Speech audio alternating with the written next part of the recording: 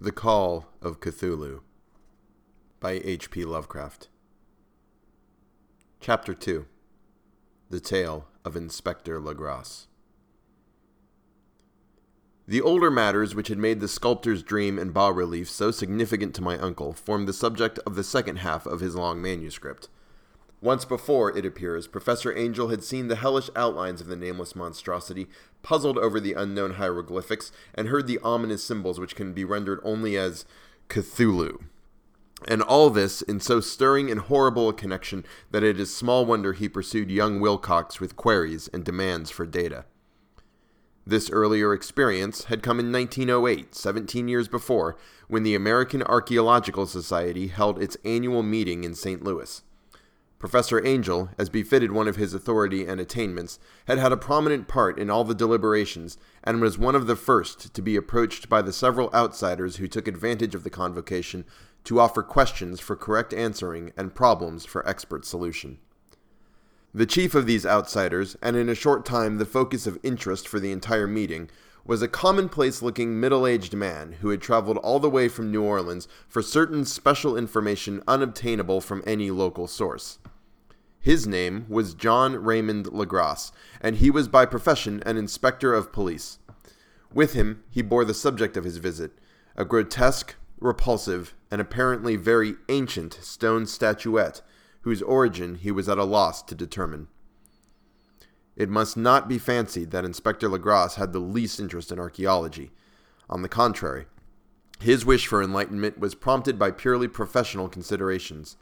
The statuette, idol, fetish, or whatever it was, had been captured some months before in the wooded swamps south of New Orleans during a raid on a supposed voodoo meeting, and so singular and hideous were the rites connected with it that the police could not but realize that they had stumbled on a dark cult, totally unknown to them and infinitely more diabolic than even the blackest of the African voodoo circles. Of its origin, apart from the erratic and unbelievable tales extorted from the captured members, absolutely nothing was to be discovered. Hence the anxiety of the police for any antiquarian lore which might help them to place the frightful symbol, and through it track down the cult to its fountainhead. Inspector Lagrasse was scarcely prepared for the sensation which his offering created. One sight of the thing had been enough to throw the assembled men of science into a state of tense excitement, and they lost no time in crowding around him to gaze at the diminutive figure whose utter strangeness and air of genuinely abysmal antiquity hinted so potently at unopened and archaic vistas. No recognized school of sculpture had animated this terrible object. Yet centuries and even thousands of years seemed recorded in its dim and greenish surface of unplaceable stone.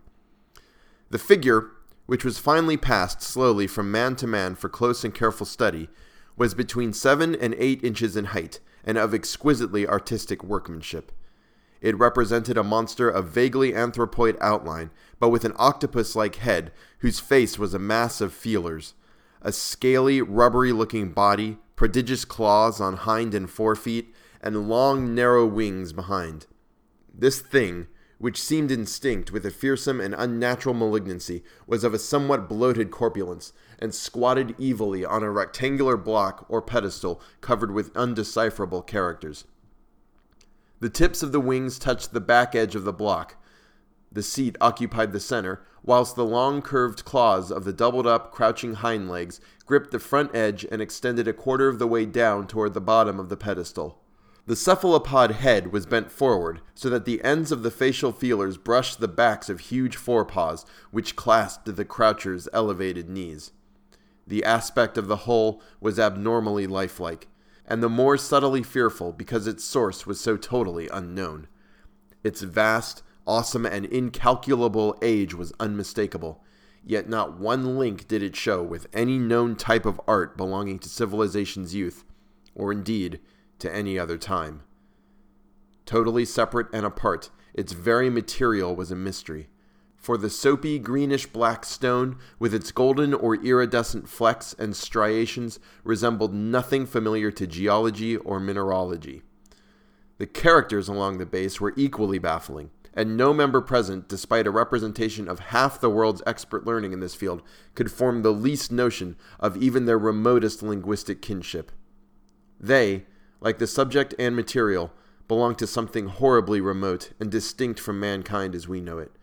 Something frightfully suggestive of old and unhallowed cycles of life in which our world and our conceptions have no part. And yet, as the members severally shook their heads and confessed defeat at the inspector's problem, there was one man in that gathering who suspected a touch of bizarre familiarity in the monster's shape and writing, and who presently told, with some diffidence, of the odd trifle he knew. This person was the late William Channing Webb, professor of anthropology in Princeton University, and an explorer of no slight note. Professor Webb had been engaged 48 years before in a tour of Greenland and Iceland in search of some runic inscriptions which he failed to unearth, and whilst high up on the West Greenland coast, had encountered a singular tribe or cult of degenerate Eskimos whose religion, a curious form of devil worship, chilled him with its deliberate bloodthirstiness and repulsiveness. It was a faith of which other Eskimos knew little, and which they mentioned only with shudders, saying that it had come down from horribly ancient eons before ever the world was made.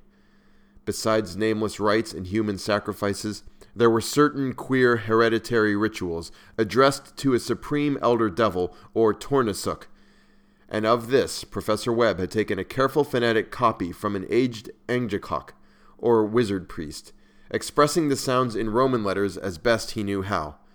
But just now of prime significance was the fetish which this cult had cherished, and around which they danced when the aurora leapt high over the ice cliffs.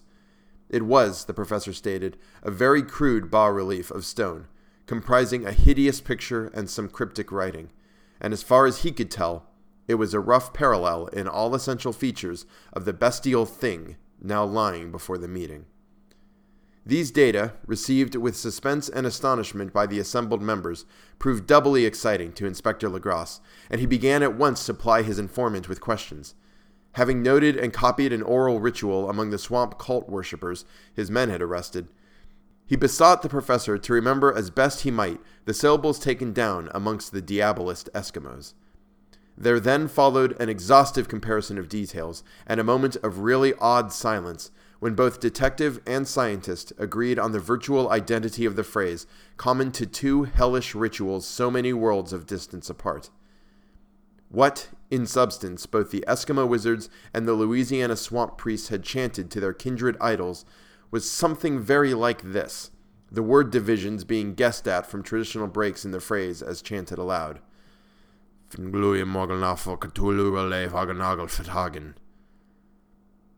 Lagrasse had 1 point in advance of Professor Webb, for several among his mongrel prisoners had repeated to him what older celebrants had told them the words meant. This text, as given, ran something like this. In his house at Relais, dead Cthulhu waits dreaming. And now, in response to a general urgent demand, Inspector Lagrasse related as fully as possible his experience with the swamp worshippers, telling a story to which I could see my uncle attach profound significance. It savored of the wildest dream of mythmaker and theosophist, and disclosed an astonishing degree of cosmic imagination among such half-castes and pariahs as might be least expected to possess it. On November 1st, 1907, there had come to New Orleans police a frantic summons from the swamp and lagoon country to the south. The squatters there, mostly primitive but good-natured descendants of Lafitte's men, were in the grip of stark terror from an unknown thing which had stolen upon them in the night. It was voodoo, apparently, but voodoo of a more terrible sort than they had ever known, and some of their women and children had disappeared since the malevolent tom-tom had begun its incessant beating far within the black-haunted woods where no dweller ventured. There were insane shouts and harrowing screams, soul-chilling chants and dancing devil flames, and, the frightened messenger added, the people could stand it no more. So a body of 20 police, filling 2 carriages and an automobile, had set out in the late afternoon with the shivering squatter as a guide. At the end of the passable road, they alighted, and for miles splashed on in silence through the terrible cypress woods where day never came. Ugly roots and malignant hanging nooses of Spanish moss beset them, and now and then a pile of dank stones or fragments of a rotting wall intensified by its hint of morbid a pile of dank stones or fragments of a rotting wall intensified by its hint of morbid habitation, a depression which every malformed tree and every fungus inlet combined to create. At length, the squatter settlement, a miserable huddle of huts, hove in sight, and hysterical dwellers ran out to cluster around the group of bobbing lanterns.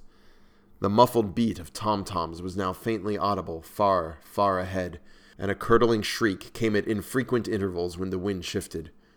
A reddish glare, too, seemed to filter through the pale undergrowth beyond endless avenues of forest night. Reluctant even to be left alone again, each one of the cowed squatters refused point-blank to advance another inch toward the scene of unholy worship. So Inspector Lagrasse and his 19 colleagues plunged on, unguided, into black arcades of horror that none of them had ever trod before. The region now entered by the police was one of traditionally evil repute, substantially unknown and untraversed by white men. There were legends of a hidden lake unglimpsed by mortal sight, in which dwelt a huge, formless, white polypous thing with luminous eyes, and squatters whispered that bat-winged devils flew up out of caverns in the inner earth to worship it at midnight. They said it had been there before D'Iberville, before LaSalle, before the Indians, and before even the wholesome beasts and birds of the woods. It was nightmare itself, and to see it was to die. But it made men dream, and so they knew enough to keep away. The present voodoo orgy was, indeed, on the merest fringe of this abhorred area, but that location was bad enough, hence perhaps the very place of the worship had terrified the squatters more than the shocking sounds and incidents. Only poetry or madness could do justice to the noises heard by Lagrasse's men as they plowed on through the black morass toward the red glare and the muffled tom-toms. There are vocal qualities peculiar to men, and vocal qualities peculiar to beasts, and it is terrible to hear the one when the source should yield the other. Animal fury and orgiastic license here whipped themselves to demoniac heights by howls and squawking ecstasies that tore and reverberated through those nighted woods like pestilential tempests from the gulfs of hell. Now and then, the less organized ululations would cease, and from what seemed a well-drilled chorus of hoarse voices would rise and sing-song chant that hideous phrase or ritual.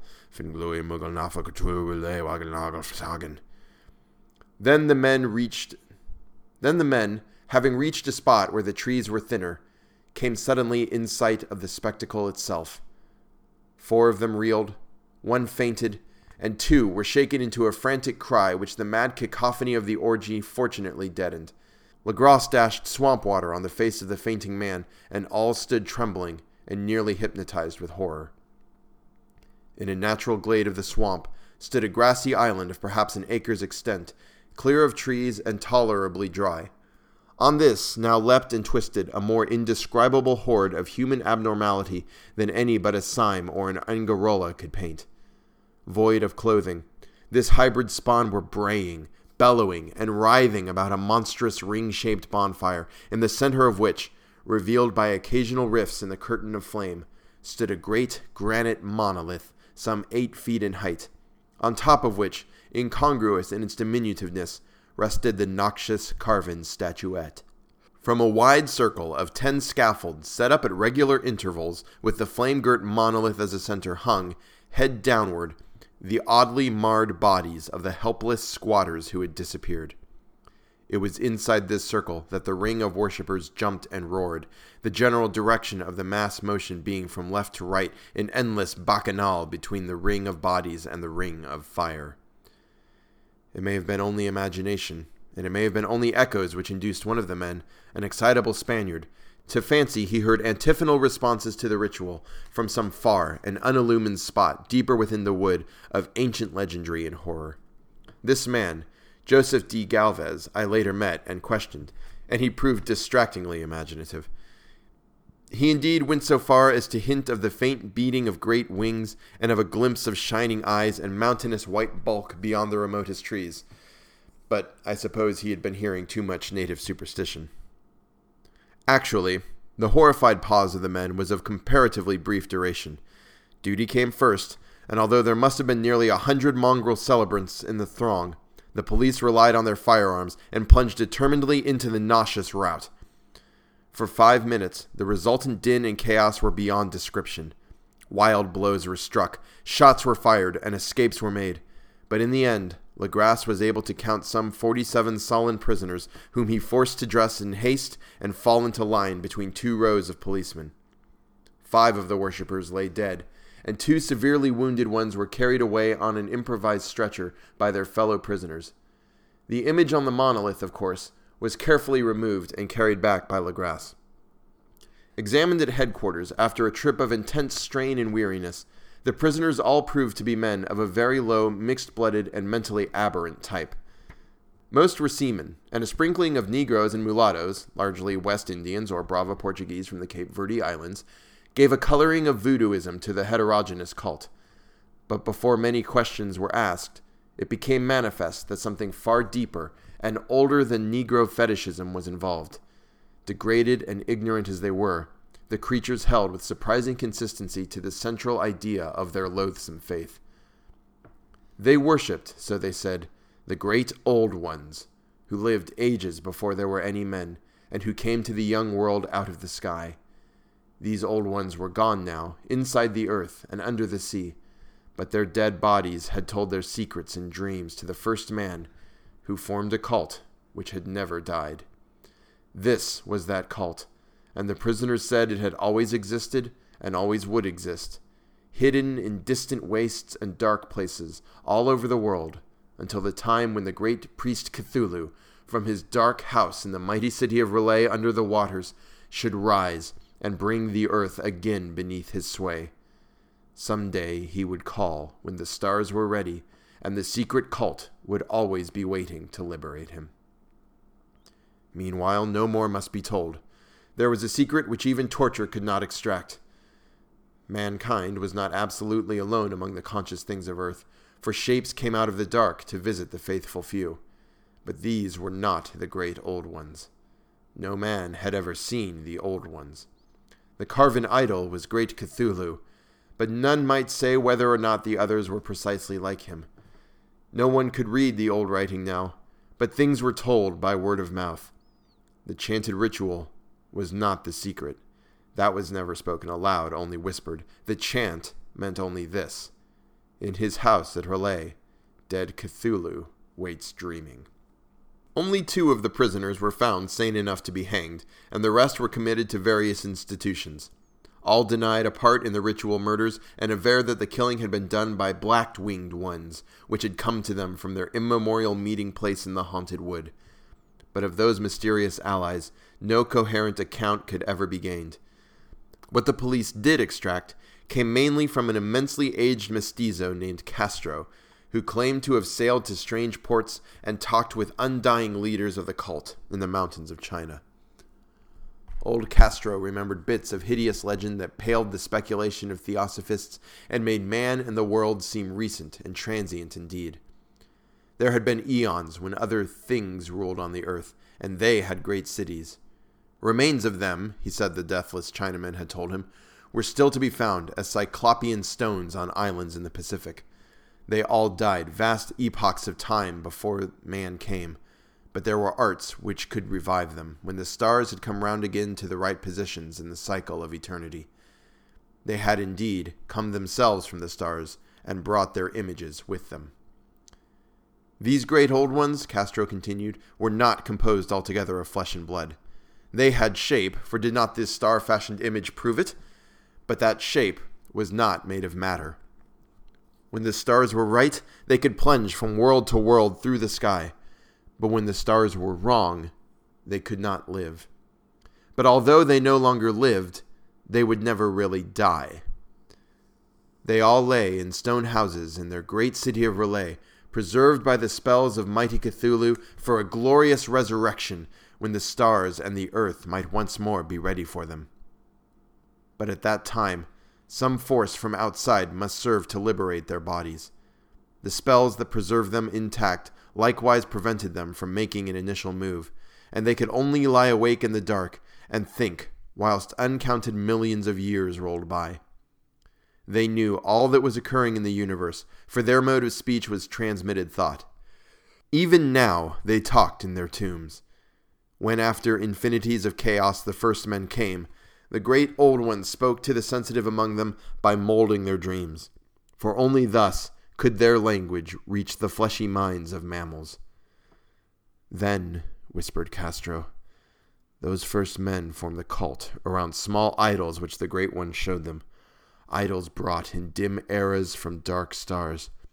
That cult would never die till the stars came right again, and the secret priests would take great Cthulhu from his tomb and revive his subjects and resume his rule of earth. The time would be easy to know, for then mankind would have become as the great old ones, free and wild and beyond good and evil, with laws and morals thrown aside, and all men shouting and killing and reveling in joy. Then the liberated old ones would teach them new ways to shout and kill and revel and enjoy themselves, and all the earth would flame with a holocaust of ecstasy and freedom. Meanwhile, the cult, by appropriate rites, must keep alive the memory of those ancient ways, and shadow forth the prophecy of their return. In the elder time, chosen men had talked with the entombed old ones in dreams, but then something had happened.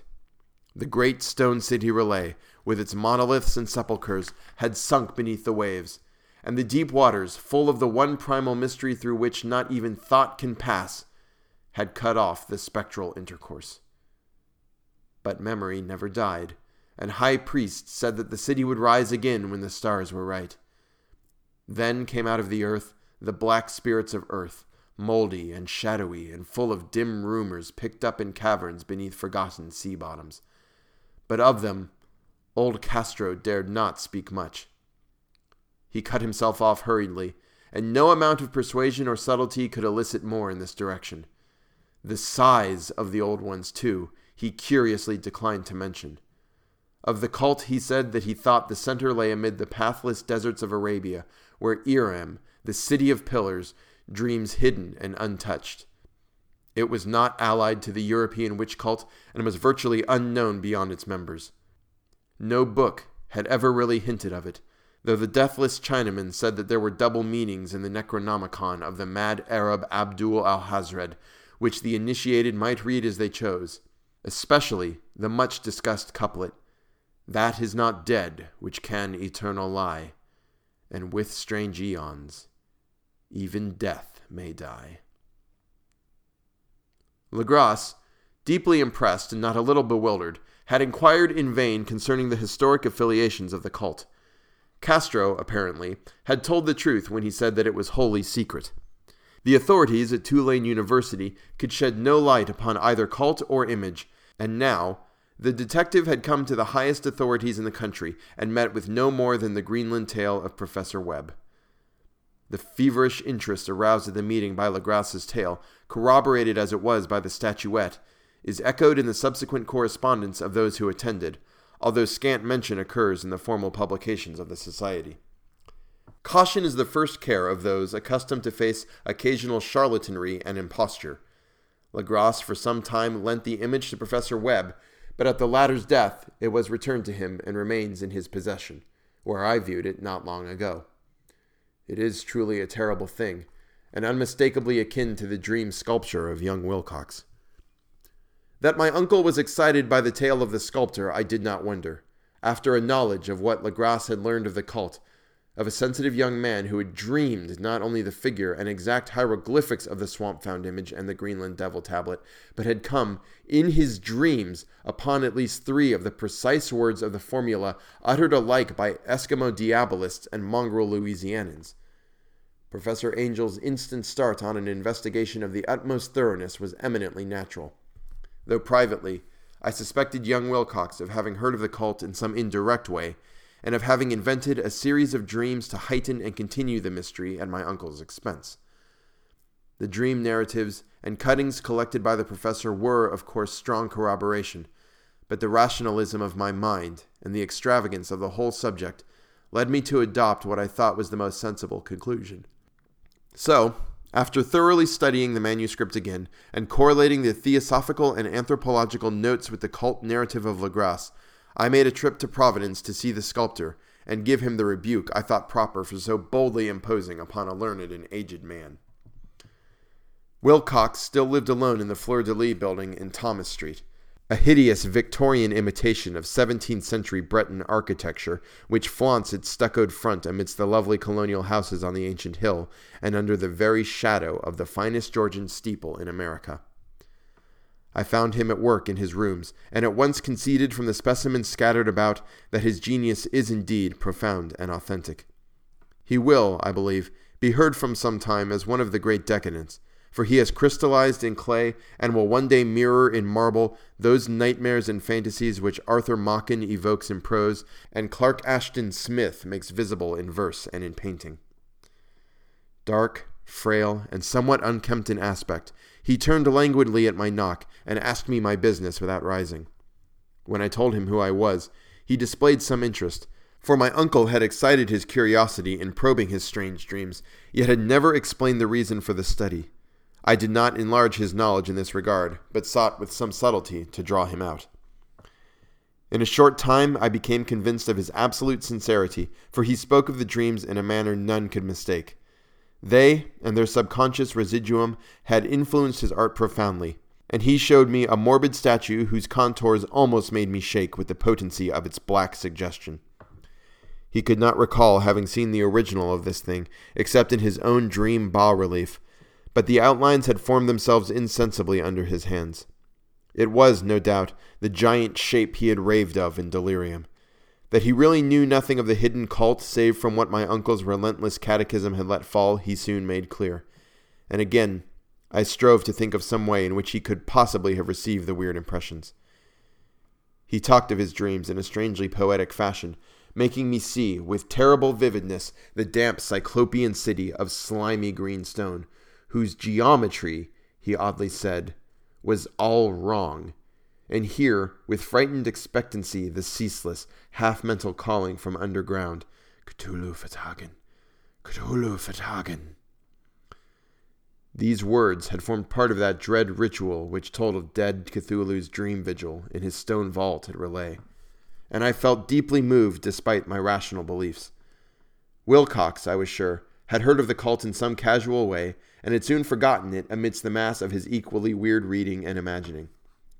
Later, by virtue of its sheer impressiveness, it had found subconscious expression in dreams, in the bas-relief, and in the terrible statue I now beheld, so that his imposture upon my uncle had been a very innocent one. The youth was of a type, at once slightly affected and slightly ill-mannered, which I could never like, but I was willing enough now to admit both his genius and his honesty. I took leave of him amicably, and wish him all the success his talent promises. The matter of the cult still remained to fascinate me, and at times I had visions of personal fame from researches into its origin and connections. I visited New Orleans, talked with Lagrasse and others of that old-time raiding party, saw the frightful image, and even questioned such of the mongrel prisoners as still survived. Old Castro, unfortunately, had been dead for some years. What I now heard so graphically at first hand, though it was really no more than a detailed confirmation of what my uncle had written, excited me afresh, for I felt sure that I was on the track of a very real, very secret, and very ancient religion, whose discovery would make me an anthropologist of note. My attitude was still one of absolute materialism, as I wish it still were, and I discounted with a most inexplicable perversity the coincidences of the dream notes and odd cuttings collected by Professor Angel. One thing which I began to suspect, and which I now fear I know, is that my uncle's death was far from natural. He fell on a narrow hill street leading up from an ancient waterfront swarming with foreign mongrels, after a careless push from a Negro sailor. I did not forget the mixed blood and marine pursuits of the cult members in Louisiana, and would not be surprised to learn of secret methods and poison needles as ruthless and as anciently known as the cryptic rites and beliefs. Lagrasse and his men, it is true, have been let alone, but in Norway, a certain seaman who saw things is dead. Might not the deeper inquiries of my uncle after encountering the sculptor's data have come to sinister ears? I think Professor Angel died because he knew too much, or because he was likely to learn too much. Whether I shall go as he did remains to be seen, for I have learned much now.